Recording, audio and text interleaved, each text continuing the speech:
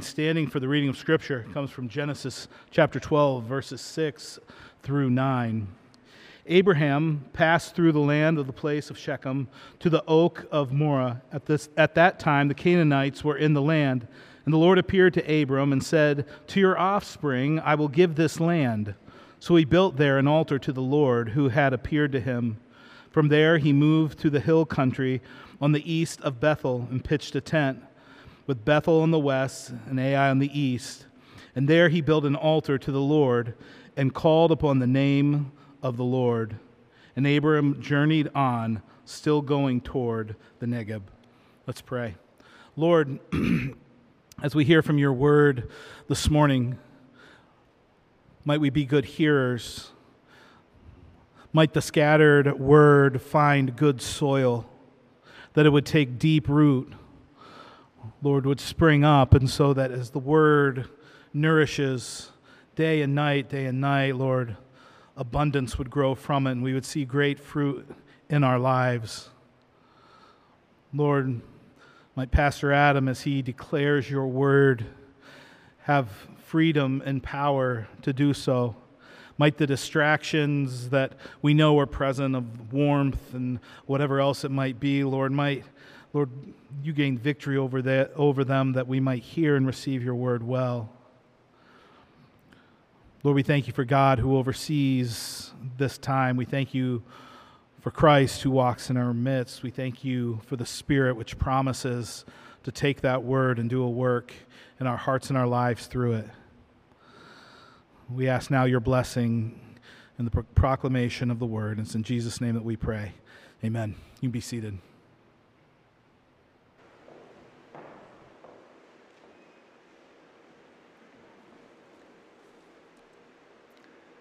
Well, I know everyone is eager for a 2-hour sermon, and so I will try to indulge. Because it has been a little season of time since we last considered Abram and his faith-filled journey toward the land that God would show him. We're studying the life of Abram in order to expand and understand in the life of the Christian pilgrim journey that it is requisite that we walk by faith and not by sight. And then looking into the life of Abram, how we are able to understand that concept, see it on display, be nourished thereby, and by grace enabled to follow after. As was read for you just a moment ago by Pastor Dan, but weeks ago now, we left off where Abram was beginning to see the breadth of his battle in possessing the land. You noticed in the text of verse 6 that he had passed through the land, and then as it explained by Moses, he seemingly entered the land. As it says he passed through, he seemingly made it to the midway point of the land. And the notation that we are given about the place where Abram arrived at midway point through the land that the Lord would guide and show him is that Abram was surrounded by false worship of the Canaanites. Again, every statement is significant in the text of Holy Scripture, and each must receive its due order and time, that we be nourished by every word, inspired by the Holy Spirit, without error given for our benefit. Notice verse 6, Abram passed through the land. And then we're like, okay, so he's working through the land that God will show him. And then the further notations to the place, particularly at Shechem. Furthermore, that we might fill out what is Abram thinking as he passes through the land and he arrives at Shechem. Well, to fill it out more, to the oak of Moreh.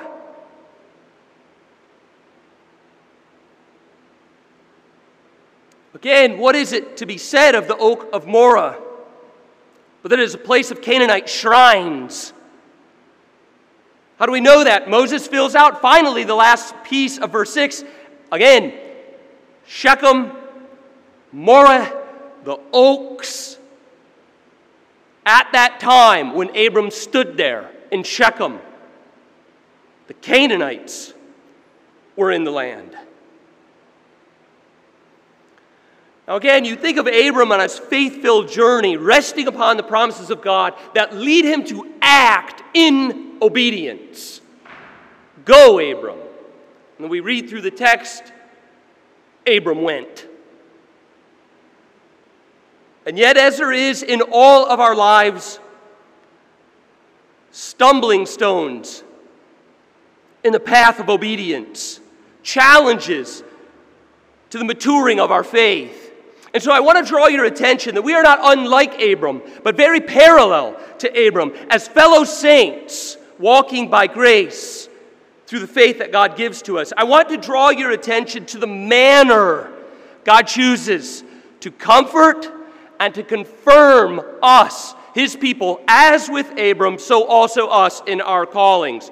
Verse 7, I note to you, Abram is past, he is in the oaks, and the Canaanites are in the land. Verse 7, then the Lord appeared to Abram and said, to your offspring, I will give this land. I wish to draw your attention again, yes, to the content of the promise that we'll look at just briefly, but once again to the manner by which not only Abram, but you, me, we as the people of God are comforted and confirmed in our callings. And what is the manner? But that God speaks.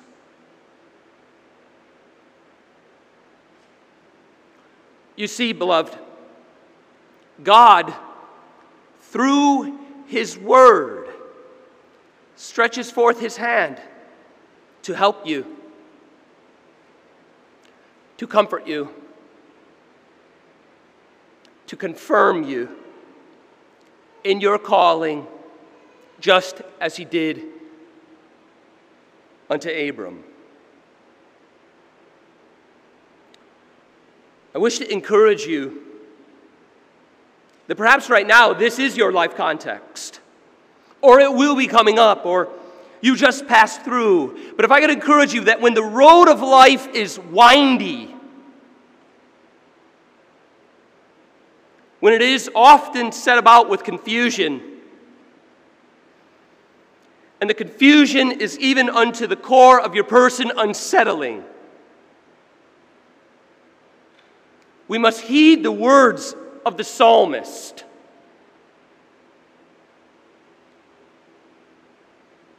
Blessed is the one who delights in the law of the Lord.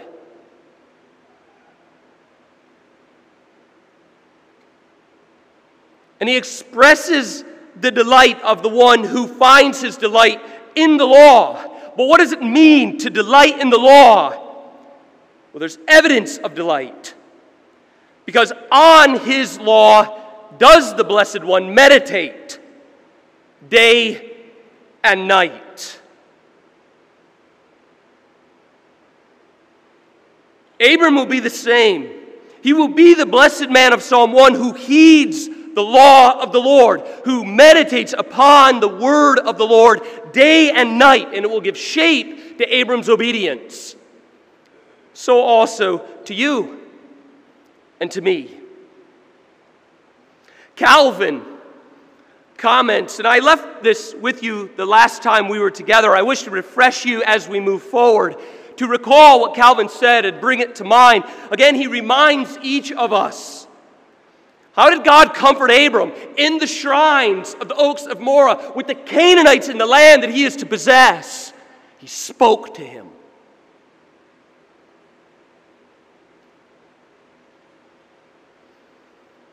But Calvin reminds us by saying, quote, the bare word is of no consolation to the flesh.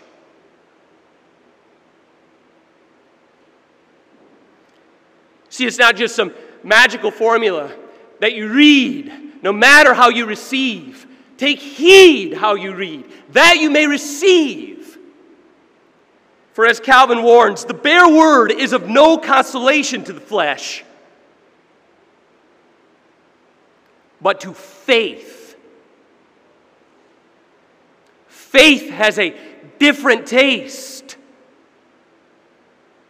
the property of which is to hold all the senses bound by reverence to that word spoken. So much so, says Calvin, that a single promise of God is quite sufficient.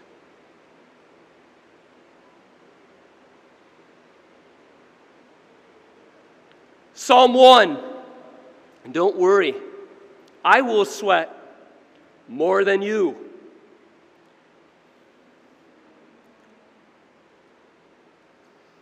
Psalm 1 fills out the blessed man who I exhort and encourage you to be, as I would pursue by faith and grace in my own life. And we be those who are blessed. Why? Because we delight in the word of the Lord.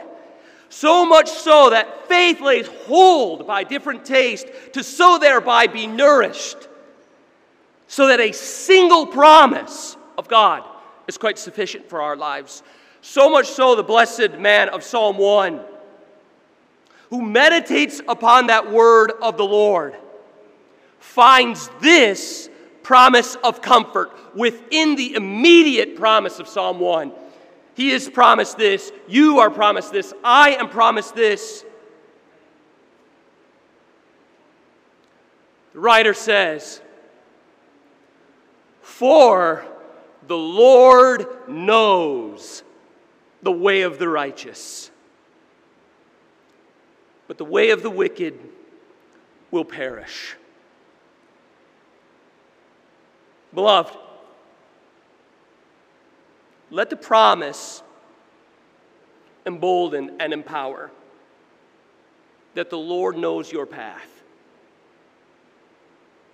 He knows the windy road. He knows the unsettling emotions, and He knows the confusion that will abound. He knows the way of the righteous.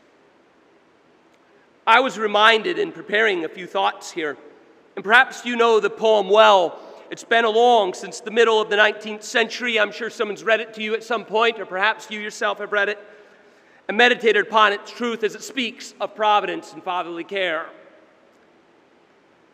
The title of that poem is "Said the Robin to the Sparrow." A simple nursery rhyme of it, yet as it communicates effective and profound truths that the Lord knows the way of His people. Said the robin to the sparrow, "I should really like to know why these anxious human beings rush about and worry so." Said the sparrow to the robin, "Friend, I think that it must be that they have no heavenly Father such as cares for you and me."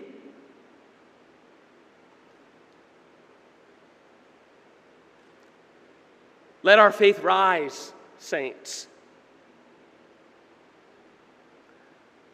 Let God our cares assuage. Let us find comfort in the promises of God. Abram does just this, and therefore we look to him as we see as he is portrayed throughout the course of the New Testament as an example of the man of faith. Indeed, notice Abram's portrait as a man of faith begin to build. Right here in verse 7, after the Lord has said to him, "To your offspring I will give this land." The word spoken and empowering Abram. How do we know it empowered? Look at faith's response to the spoken word. So Abram built there an altar to the Lord. You see, here we witness the portrait of Abram as the man of faith and it's beginning to build. You'll notice there are, and I point to you, two things contained within this promise where he says, again, "To your offspring I will give this land." There are yet two things that remain contesting this promise. that could have made Abram's faith waver. I say that to you because as you lay hold of your future, as you walk step by step, as you are unnerved and unsettled, there are many obstacles that will challenge your faith and make you waver. So too for Abram. I remind you of the two of them just quickly. Number one, he has no physical offspring. Again, with the promise says that the Lord appeared to Abram and said, "To your offspring I will give this land." Well, Abram has no physical offspring to inherit. Seems quite simple to us because we're simply reading it from a long distance, but it was a grievous difficulty to Abram's faith. Secondly, what we've already noted, there are enemies everywhere in the land. And I know for you the Canaanites, you recall, the Canaanites are the offspring of the cursed son of Ham. The citizens across the land are the offspring of the serpent. You see, Abram, in the promise of God, to your offspring, of which he doesn't have any, I will give this land, which is consumed by the Canaanites. You see, Abram, in the hearing of the word of the Lord, so also with us, is to exercise faith in the hearing of the promise. That is, Abram must learn through discipline, so also with us, to walk by faith and not by sight.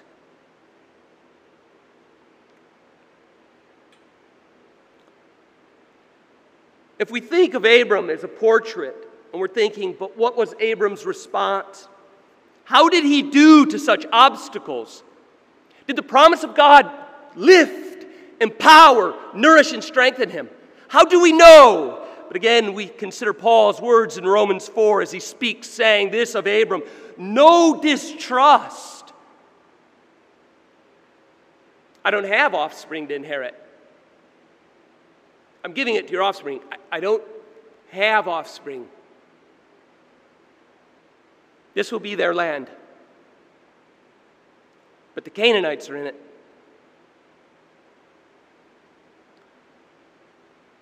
Paul commenting, no distrust made Abram waver. But you'll notice he didn't distrust, he didn't fall away, he didn't waver about what? Concerning the promises of God. Paul continues to say, but he grew strong in his faith as he gave glory to God. Abraham being fully convinced that God was able to do what he promised. And in the same manner, beloved,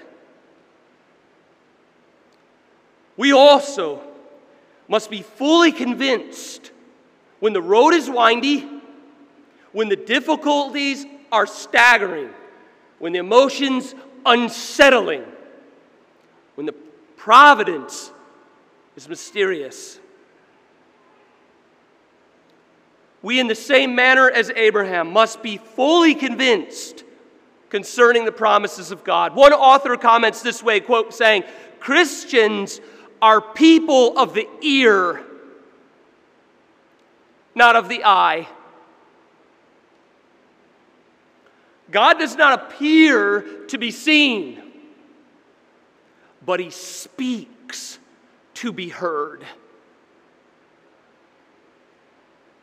God is always present to us in his word, and that word binds up our hearts in faith. The Lord appeared to Abram and spoke. Again, I wish to encourage you, beloved. Thinking of my own life and the raising of our children and the myriads of decisions that are made, I wish to encourage you as fellow pilgrims on the way that in the making of life's decisions, you know that there are many different paths to go by.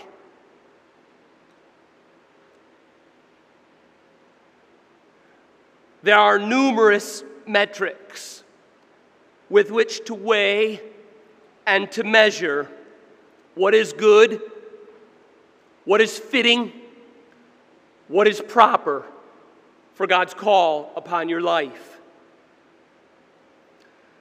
But in all of your estimations, let the Christian call to mind the bedrock promises of Christ.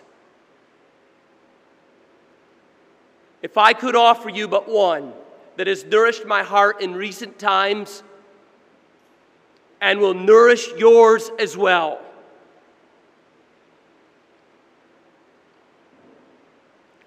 Hebrews 13.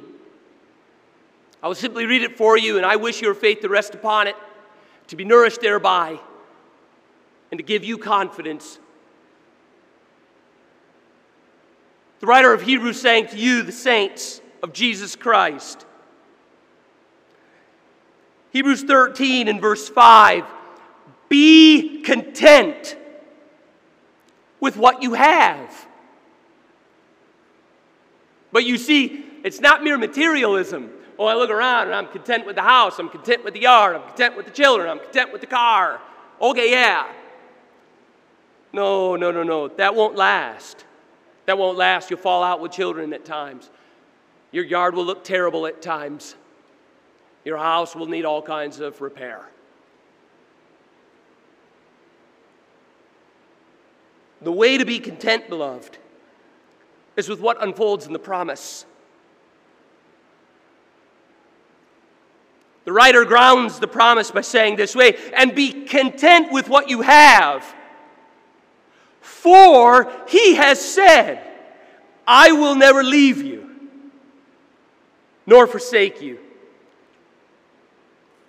He is with you. That is the contentment. As they say in the proverb, come hell or high water. He then goes on to say, so we the people can confidently say, the Lord is my helper. I will not fear, for what can man do to me?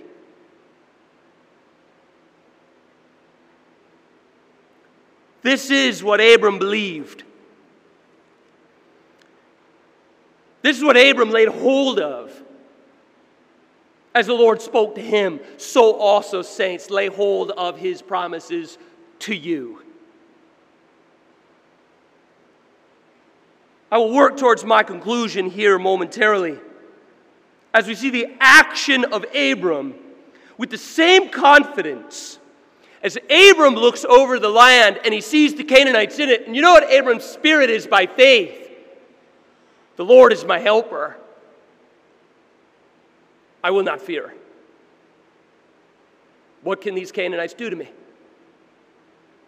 How so? How do you see the evidence of it? Well, notice how Abram's conviction that the Lord is his helper and that God is able to deliver all that he spoke of.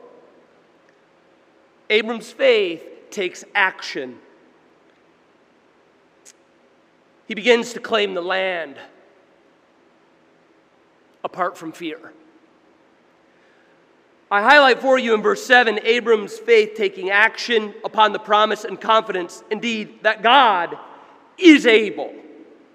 How so? Again, I noted for you already. Notice there. So, Abram in hearing, I don't have offspring, yet I believe God is able. I will give you this land. I believe that God is able. How do we know Abram's response to the promise? Well, notice. So, given that comment, Abram built there an altar to the Lord. Again, notice it's not presumptuous. It's built on promise. How so? The details that Moses gives us. He built an altar to the Lord who had appeared to him. Abram's faith has been empowered and nourished by the word of the Lord. He is the blessed man. He continues, and you notice just up into verse 8, it continues as he pitched his tent, which indicates he stayed a longer time in Bethel. But he pitched his tent there. And while he was there, he did what? He built an altar to the Lord. For what purposes? To worship him. He called upon the name of the Lord. You see, Abram, being fully convinced that God is able, and that God is his shield and his sword shall be, believe that God can give the land as divinely promised. Beloved, we must believe and rest upon Christ, for all of the promises of God are yes in him. Is he able? Yes, he is.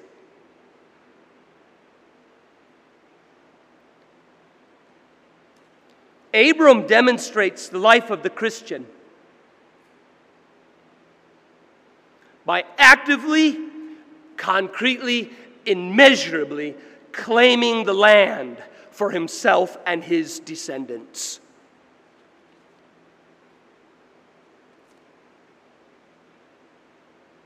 What a man of confidence in the promises of God. I simply note for you then, the function of the altar is really twofold. And yet it characterizes the Christian faith. The function of the altar, on the one hand, for Abram, is that it serves as an external expression of Abram's faith and devotion.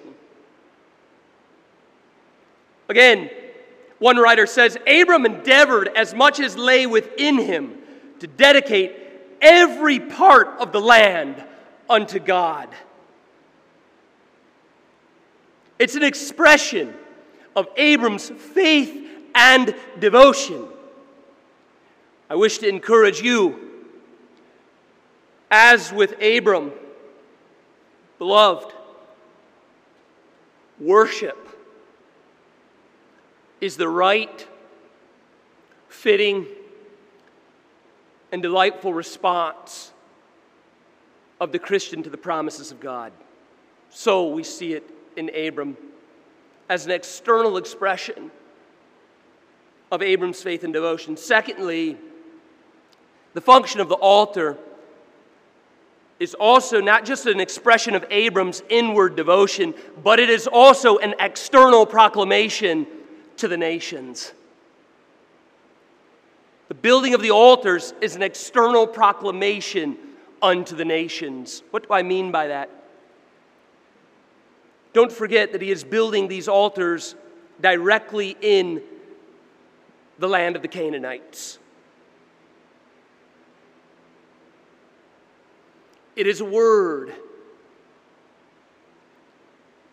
of a faith that is inward, that those in this land will worship the one true God.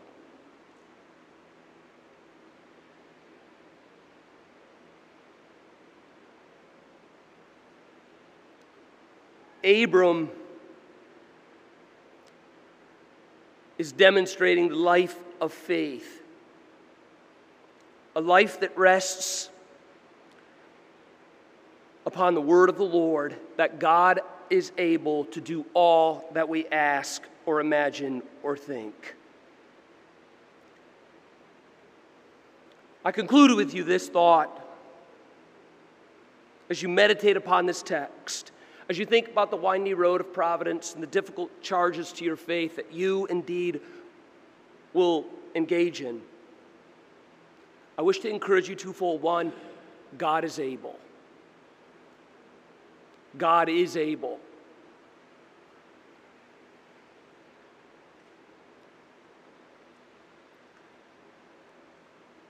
And number two,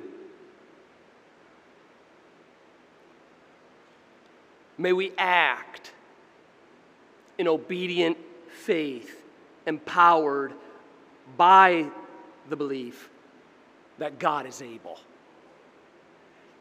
Faith as root inevitably gives rise to the evidence of fruit. Abram believed, and in an external expression of his inward faith, he built an altar of devotion. Again, the inward heart of worship must give way to an external profession of our faith in the promises of God. Let us pray. Our Father, we thank you for this Lord's Day, for heat and awe. We thank you for your word that speaks to us a better word, a better voice of promise and power and potential. Oh God, help our unbelief. Nourish the gift that you have once given to us, that of faith. Nourish it and fan it by your Spirit into a flame, that we may act in full confidence that you, not us, not our faith, but you, where our faith does rest, are able. In Christ Jesus' name we pray. Amen. Give you